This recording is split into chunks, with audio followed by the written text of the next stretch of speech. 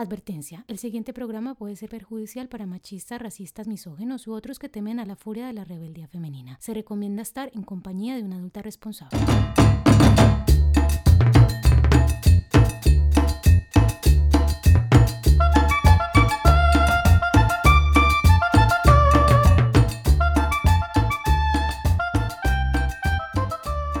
Bienvenidos a Fémina, a este fantástico y muy necesario programa de radio y podcast hecho por 3 latinoamericanas de Colombia y Perú. Antes de que empecemos el episodio, acuérdense de seguirnos en nuestras redes sociales. Estamos en Facebook como Voice Fémina, en Instagram como Voice Fémina y echen un vistazo a nuestras páginas web feminapodcast.com. Bueno, nuestro tema del día de hoy y nuestro último programa de esta sesión, de esta temporada, quisimos hacer un programa muy especial para nuestras oyentes. En este programa queremos hacer un reconocimiento a nuestras madres y a abuelas, a las que, la historia patriarcal ha querido silenciar. La mayoría de nosotras pues hemos tenido una madre, una abuela que con sus cuidados o sus ejemplos o sus historias de vida propia pues han marcado las nuestras. Pocas son las mujeres que vemos en los libros de historia, también pocas son las que vemos reconocidas como impulsoras de grandes logros en la sociedad, pero eso no significa que no hayan existido. Lo cierto es que aunque por siglos hemos estado relegadas a las labores del cuidado, nuestras madres y abuelas pues han contribuido a que ahora seamos protagonistas y escritoras de nuestra propia historia. Los tiempos siguen cambiando y el lugar de la mujer en la historia pues obviamente que sigue transformándose. Y nuestra generación, que es la generación que muchos llaman o que es conocida como los millennials, que es de las que nosotras pues hacemos parte, es producto de otra generación, de nuestras mamás, que son mamás o que fueron mamás jóvenes a los 70, en los 60, en estos años gloriosos, ¿no? Esa época la que muchos conocen como la época de la contracultura. Una sociedad donde las mujeres empezamos a exigir la plenitud de nuestros derechos, una época donde las ciudades, las grandes ciudades se convierten en el centro de desarrollo y ahí pues nosotras empezamos sin duda a ganar terreno. Uno de los hitos históricos de esta época pues es el acceso de la mujer a los anticonceptivos y a la revolución sexual. De ahí venimos nosotras y nuestras mamás. Empezamos allí después de esto pues a ocupar espacios donde hemos sido invisibilizadas, espacios importantes como por ejemplo en las ciencias, en las artes y en la academia, entre otros espacios.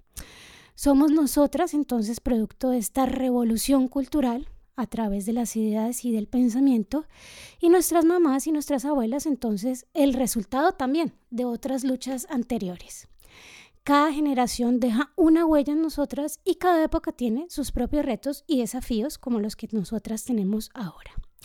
Así que hoy en Fémina queremos hablar de esas huellas de nosotras mismas o a través de nosotras mismas, con la idea de que seamos más conscientes de esas generaciones, de su papel en el feminismo, de las contradicciones también y de las transformaciones, y ahí vamos a mirar hacia atrás, pero para mirar hacia adelante. María no tiene tiempo de alzar los ojos, María de alzar los ojos, rotos de sueño, María rotos de sueño, de andar sufriendo, María de andar sufriendo, solo trabaja, María solo trabaja, María solo trabaja y su trabajo es ajeno. Entender de que nosotros somos una suma de narrativas, ¿no? Y también saber y entender de que tenemos una historia y tenemos unas raíces y para poder seguir construyendo pues hay que, reconocer esas raíces y empezar a conocerlas, ¿no? Y reconocerlas. Entonces me parece que este programa es justamente para ese fin, ¿no? Esa idea de del reconocimiento y también el propósito de mirar nuestras historias, ¿no? Y a partir de ahí construir nuevas. Así que gracias por esta temática, Moni, que fuiste tú que impulsó el tema, y estamos hoy juntas para poder compartir un poco sobre nuestras narrativas, nuestras historias, experiencias con nuestras queridas madres en las buenas y también un poquito en las malas, ¿no?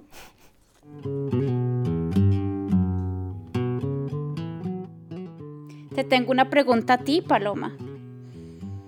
¿Cómo recuerdas tú a tu mamá como madre y trabajadora? ¿Cómo recuerdas a las mujeres que te rodeaban en esa época de infancia? ¿Qué cosas has reconocido en tu vida que hayas adoptado de tu madre que valoras mucho? Empezar con la primera pregunta, ¿no? ¿Qué es lo que recuerdo de mi mamá como madre, pues, y como trabajadora? Les confieso que lo primero que viene a mi mente es que la reconozco más o la recuerdo más como una mujer trabajadora. Y también como madre, obviamente, pero lo primero que pienso que es una mujer trabajadora, pues porque primero que todo yo crecí con mi mamá como hija única, y mi mamá nunca se casó. Nunca quiso casarse, así que siempre estuvo, digamos, soltera, aunque creo que tuvo sus historias escondidas por ahí. Creo que también era una mujer bastante independiente, no creo, fue una mujer bastante independiente, con mucha responsabilidad laboral, lo que significaba de que ella a veces llegaba muy tarde a la casa, ¿no? Entonces, lo que me acuerdo mucho es que sí, mi mamá desde pequeñita me dio pues las llaves, ¿no? De la casa, y me lo puso en mi cuello, ¿no? Me hizo un collarcito muy bonito para tener las llaves en el cuello. Pues una costumbre, algo normal que nosotros hacíamos en el barrio. Todos los niños y niñas que estábamos juntos hasta las 6, 7 de la noche, era lo mismo. Todos teníamos nuestras llaves, ¿no? Y era así, porque nuestras madres trabajaban y pues yo y mi mamá vivíamos fuera de la ciudad, vivíamos digamos en un pueblo más cerca a la selva, de donde proviene mi mamá. Y claro, no teníamos, digamos, muchos familiares cercanos, entonces yo pues tuve que responsabilizarme bastante temprano, independizarme bastante temprano, porque mi mamá trabajaba mucho, ¿no? Y tenía mucha responsabilidad como periodista. Y en esa época, como dice Moni, también había mucha convulsión política, mucho activismo político, muchas protestas, huelgas. Entonces mi mamá estaba muy metida en eso, ¿no? Como periodista que trabajaba en la radio, pero también en la televisión. Entonces era una mujer, digamos, muy dedicada a su profesión, ¿no? Pero como madre, también la recuerdo obviamente como madre, una madre que cuando tenía tiempo pues nos llevaba a mí y a muchos amigos, vecinos al río, y nos bañábamos en el río, y después de un largo, digamos, baño, disfrute, nos compraba un pancito con el plátano y nos comíamos lo que teníamos, ¿no? Y eran momentos muy bonitos, la verdad. Son momentos que siempre me acuerdo, ¿no? Cada vez que veo un río me hace recordar mucho a mi madre, porque siempre me llevaba al río y yo aprendí a nadar en el río. Entonces son cosas que sí me acuerdo mucho de mi mamá como madre, ¿no?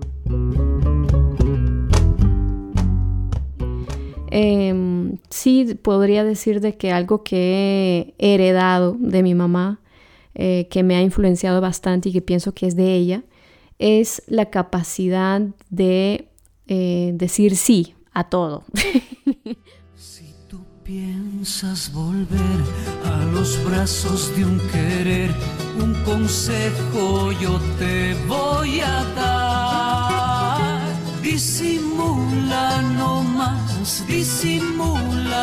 más, es mejor que una prueba de amor. Disimula no más.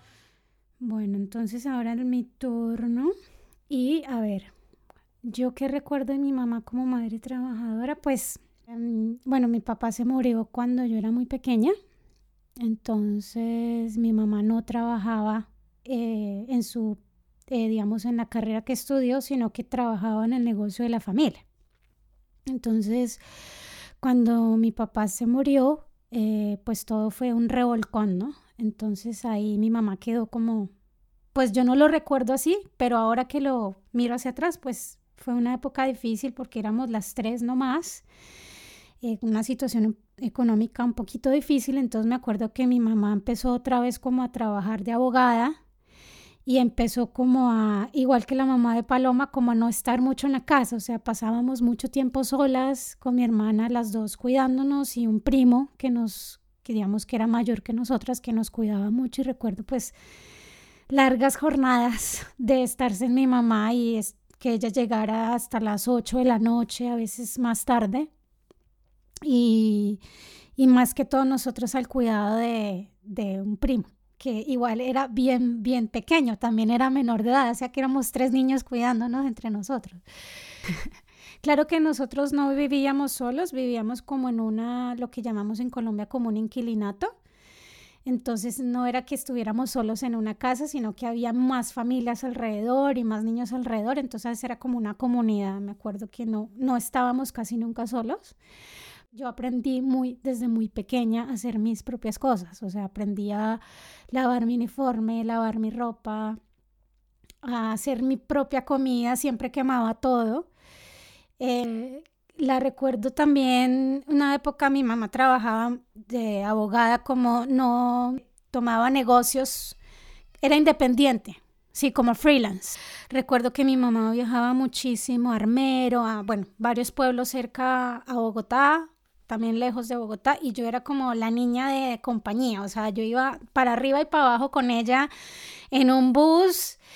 Mi mamá siempre me decía, se tiene que hacer más pequeñita porque si no nos cobran el pasaje suyo. Entonces yo me sentaba en las piernas de ella y me decía, meta las piernas para que no se den cuenta que usted es más grande.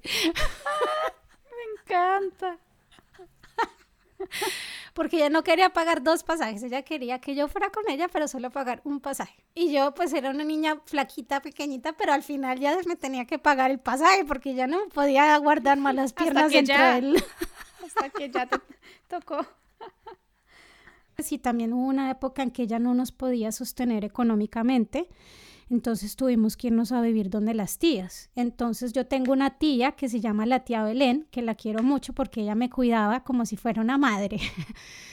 Y era un poquito brava, eso sí, muy exigente, pero todo con mucho amor y siempre me enseñaba muchas cosas. Y por ejemplo, yo estaba enferma y mi tía me daba como influenza o algo y mi tía me llevaba a la casa de mi mamá, me ponían una ruana y me metían en un carro y allá me daban un montón de menjurjes y de aguas para que se me quitara la gripa.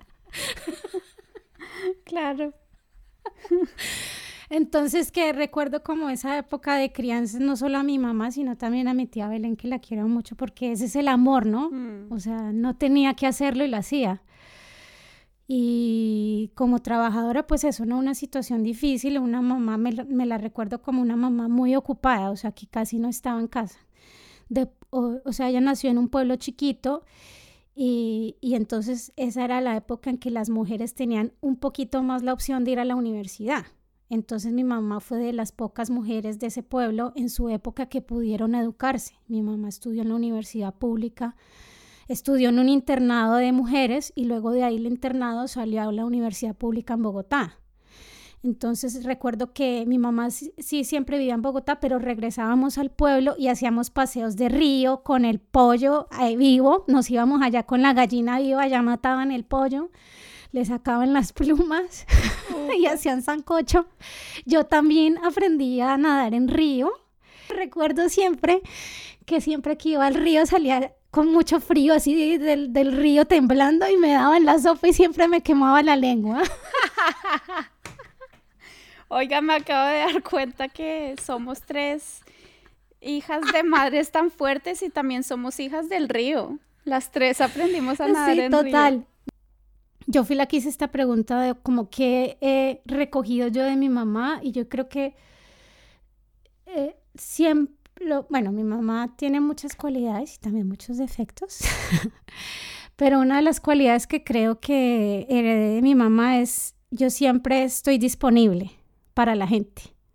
Entonces, no sé, o sea, ella siempre llega a la gente, siempre llegaba a las personas a pedirles ayuda y mi mamá siempre, siempre ayudaba a las personas, siempre. Y no importa si esa persona le había hecho algo malo, no importa si esa persona le había quizás hasta robado dinero en el pasado, pero esa persona volvía y le pedía ayuda y mi mamá siempre estaba ahí, como siempre dispuesta a ayudar, ¿no?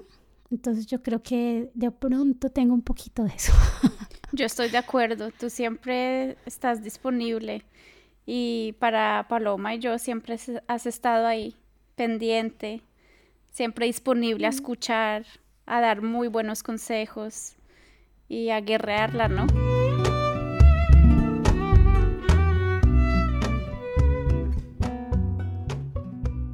Y saben que yo me quedé pensando en lo que dijiste, Mónica, de ese valor de siempre ser bueno con la gente. Ahí reconozco mucho a mi madre también. Ahí la veo yo siempre con las puertas abiertas de la casa, siempre ayudando a los que tienen menos, siempre viendo lo bueno en todo el mundo, hasta en los malos.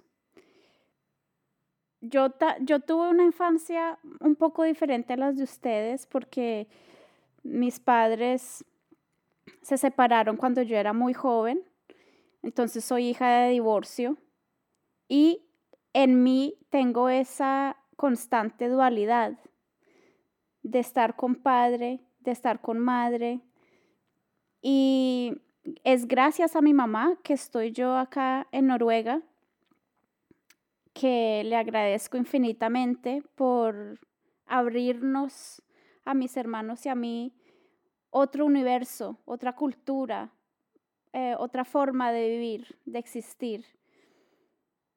Yo describo a mi mamá siempre como una guerrera que admiro infinitamente por el siempre buscar esa sensación de explorar, de conocer áreas nuevas, territorios nuevos, gente nueva.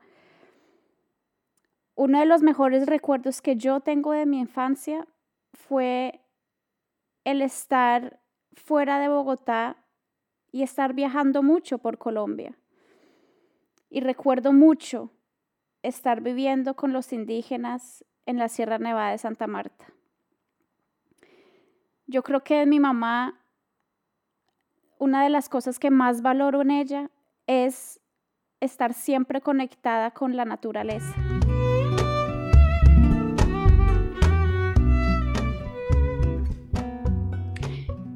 Pero entonces les cuento que una de las cosas que siento yo que he adoptado de mi mamá es siempre darle gracias a Madre Tierra y siempre estar muy pendiente de los animales. Yo en mi infancia he tenido muchos animales y sobre todo cuando llegué a Noruega, a un pueblito muy pequeño, teníamos gatos y me encantaban los gatos, era feliz, eran como mi compañía. Y yo me acuerdo muy bien una vez que mi mamá me preguntó, hija, ¿tú qué quieres ser cuando grande? Y yo le dije, mamá, aquí hay muchos gatos que están solos. Yo quiero tener una casa grande para cuidar de todos los gatos.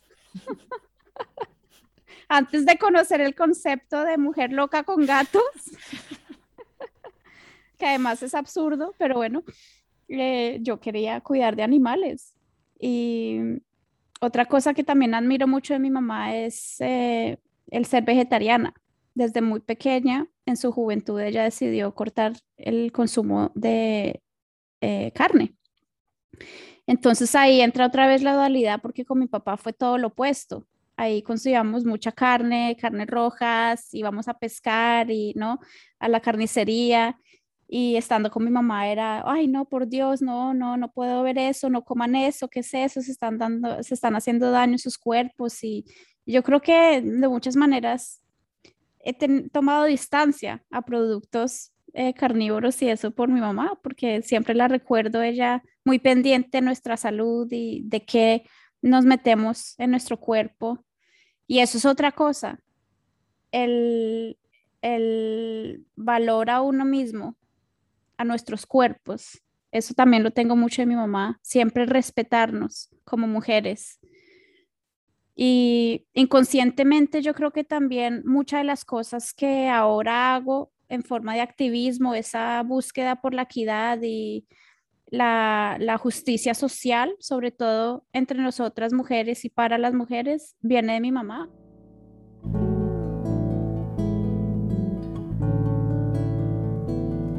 Para el viento una cometa, para el lienzo un pincel, para la siesta una hamaca, para el alma un pastel, para el silencio una palabra, para la oreja un caracol, un columpio para la infancia y al oído un acordeón, para la guerra nada. Seguimos en esta segunda parte y ahora queremos seguir hablando de nuestras mamás y de nuestras abuelas, pero bueno, yo le voy a preguntar a Paloma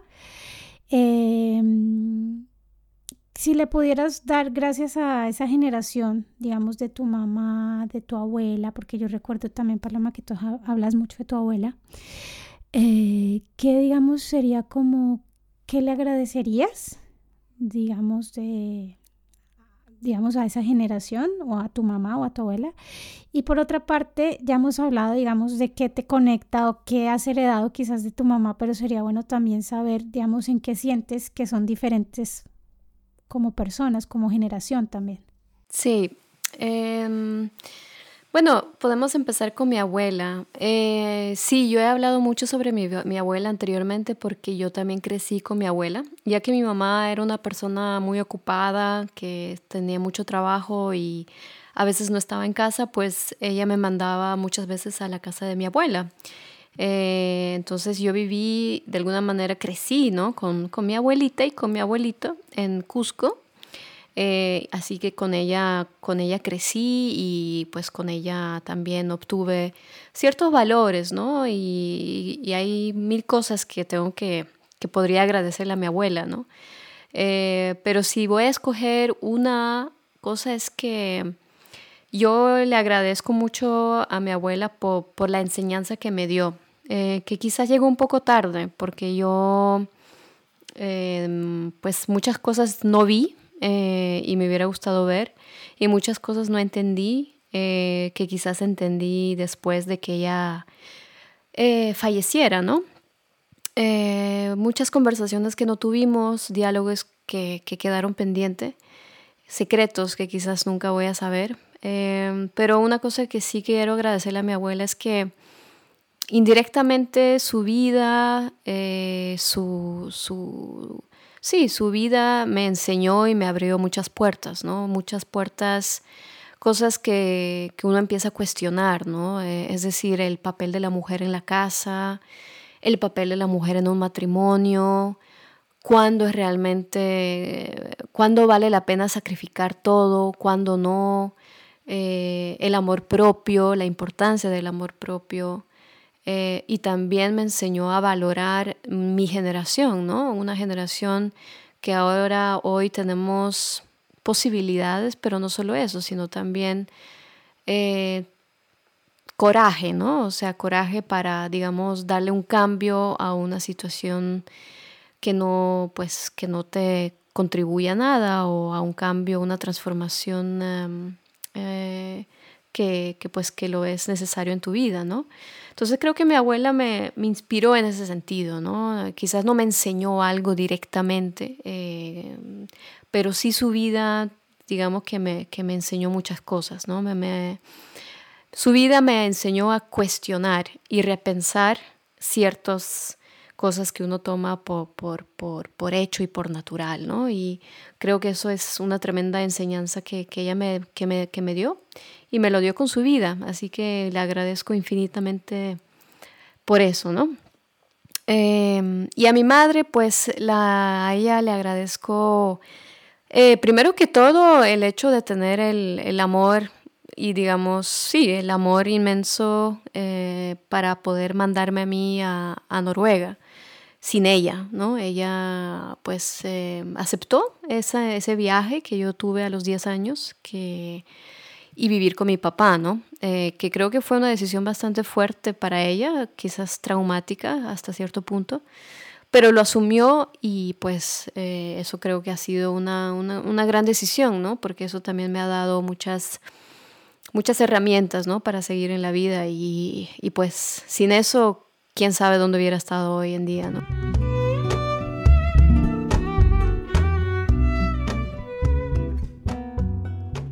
¿Qué dice aquí?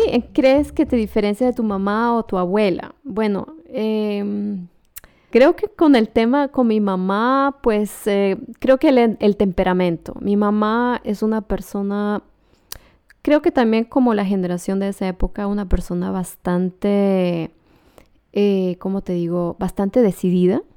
Y en eso también está la terquedad, hay que decirlo, mamá, perdón, pero es verdad. Es una mujer muy terca y una mujer un poco flexible a veces, especialmente cuando uno trata de desafiar su postura. Entonces, pero eso creo que tiene que ver y es producto de una generación, ¿no? Una generación en donde crecieron con muchas polaridades, polémicas, contrastes fuertes, discusiones políticas bastante agudas. Y eso creo que de alguna manera le formó a ella, ¿no? Y eso hace que sea una persona bastante terca. Y eso quizás nos diferencia un poco, porque yo pues pienso que no soy tanto.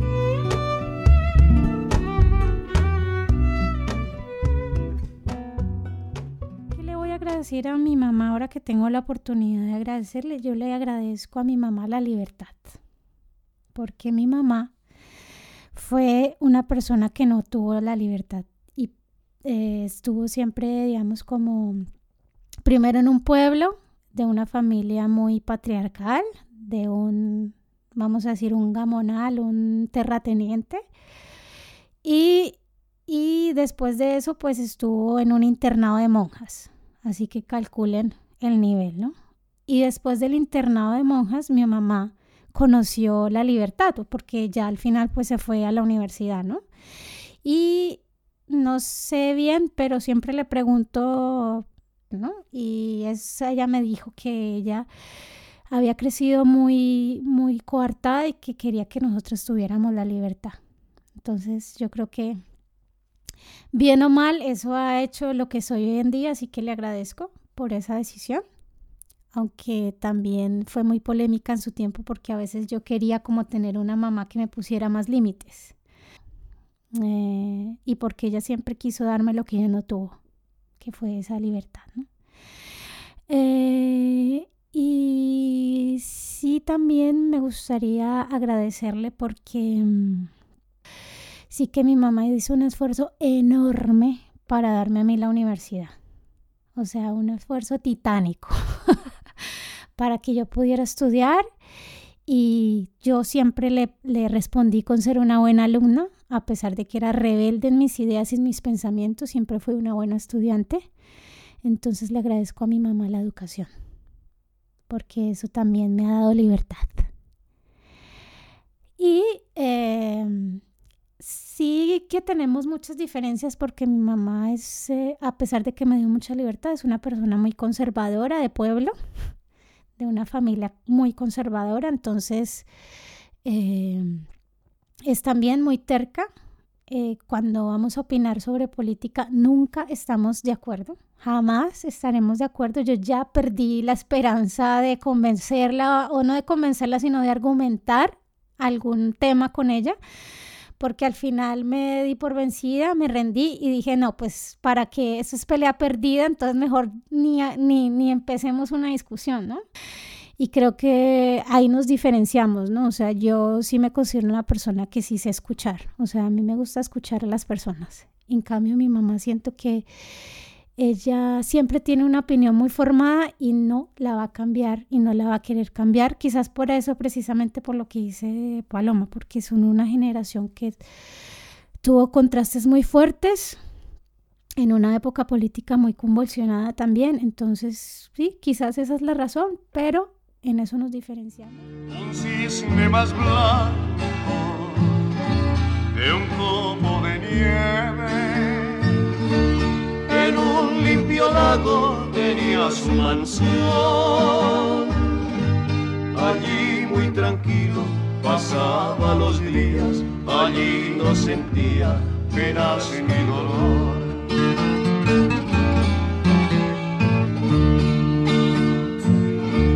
El cisne se encuentra demasiado solo y siente en su pecho hervir la pasión. Bueno, yo primero que todo le quiero agradecer a mi mamá por la vida, obviamente, claro está, pero por el tener la mente abierta siempre a lo desconocido y no temer. Creo que soy una mujer muy valiente y muy dedicada y muy fuerte, y eso son gracias a las enseñanzas que me ha dado mi mamá, no solo durante la infancia, sino durante toda mi vida. Gracias también por ser mi guía espiritual siempre. Yo de religión tengo poco, pero tengo siempre la espiritualidad ahí presente. Y recuerdo mucho que mi mamá, algo que valoro mucho fue eso de no cerrarme a una sola creencia, sino creer en el Todopoderoso y que ese Todopoderoso también está dentro de mí. Y todo el tema que me pone a mí en equilibrio cuando todo alrededor mío está en derrumbe es la meditación y centrarme conmigo misma y respirar y hablar conmigo misma, centrarme con mi alma, con mi corazón, con mis pensamientos. En muchos momentos a lo largo de mi vida me he sentido muy perdida, muy sola en muchas ocasiones o en momentos, y ese volver a reconectarme conmigo misma es lo que, bueno, me ha ayudado a sobrepasar todos esos obstáculos, ¿no?, por los que uno puede pasar. Y también pienso mucho en mi abuela, no solo en la abuela por parte de mi padre, que la tengo muy, muy presente en mi infancia y en mi vida ahora, sino también mi abuela materna. Con ella desafortunadamente no alcancé a compartir muchas cosas, pero recuerdo siempre que ella tenía una tiendita de dulces y cada vez que íbamos a visitarla, ella me daba un poquito de dulces y era feliz. Entonces yo siempre llegaba muy alegre por ver a mi abuela materna, que en paz descanse. Y bueno, y a mi abuela por parte de mi padre le tengo que agradecer por muchas cosas. El autocuidado, el orden, el siempre ser firme en mí y en lo que soy, y siempre está pendiente de todas y todos en la familia. Cualquier cosa que quiera saber yo de la familia es abuela, ¿qué ha pasado? Yo siempre le digo a la gente que nunca perdí mi hogar, mi origen, mi idioma, mi cultura, y eso también se lo debo gracias a mi madre y a mi abuela, sin duda alguna.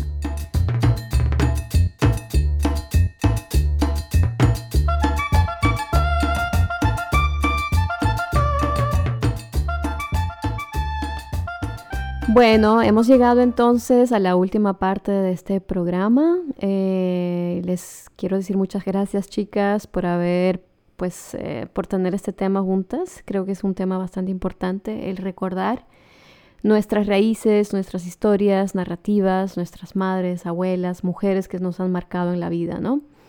Así que gracias por esta temporada, chicas. Ya son casi más de 3 años que estamos haciendo esto juntas de forma voluntaria y últimamente también con el financiamiento de la Municipalidad de Oslo. Así que también gracias a Oslo, a la municipalidad. Y esperemos que pues volvamos con más sorpresas más adelante, pero vamos a tomar una pausa larga, ya que yo viajo y también ustedes tienen otros proyectos. Y más adelante veremos qué es lo que pasa. ¿Sí o no? Paloma, pues no, nos despedimos de esta temporada del 2021. Como siempre, esas reflexiones que hacemos sobre las mamás y las abuelas, es importante hacerlas, mirar el pasado para seguir caminando hacia el futuro.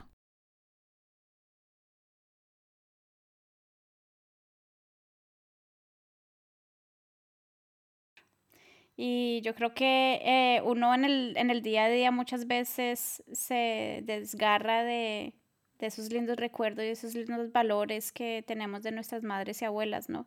Al fin y al cabo, como dijiste tú, Moni, al comienzo, son por ellas que tenemos la libertad hoy en día, por ahí.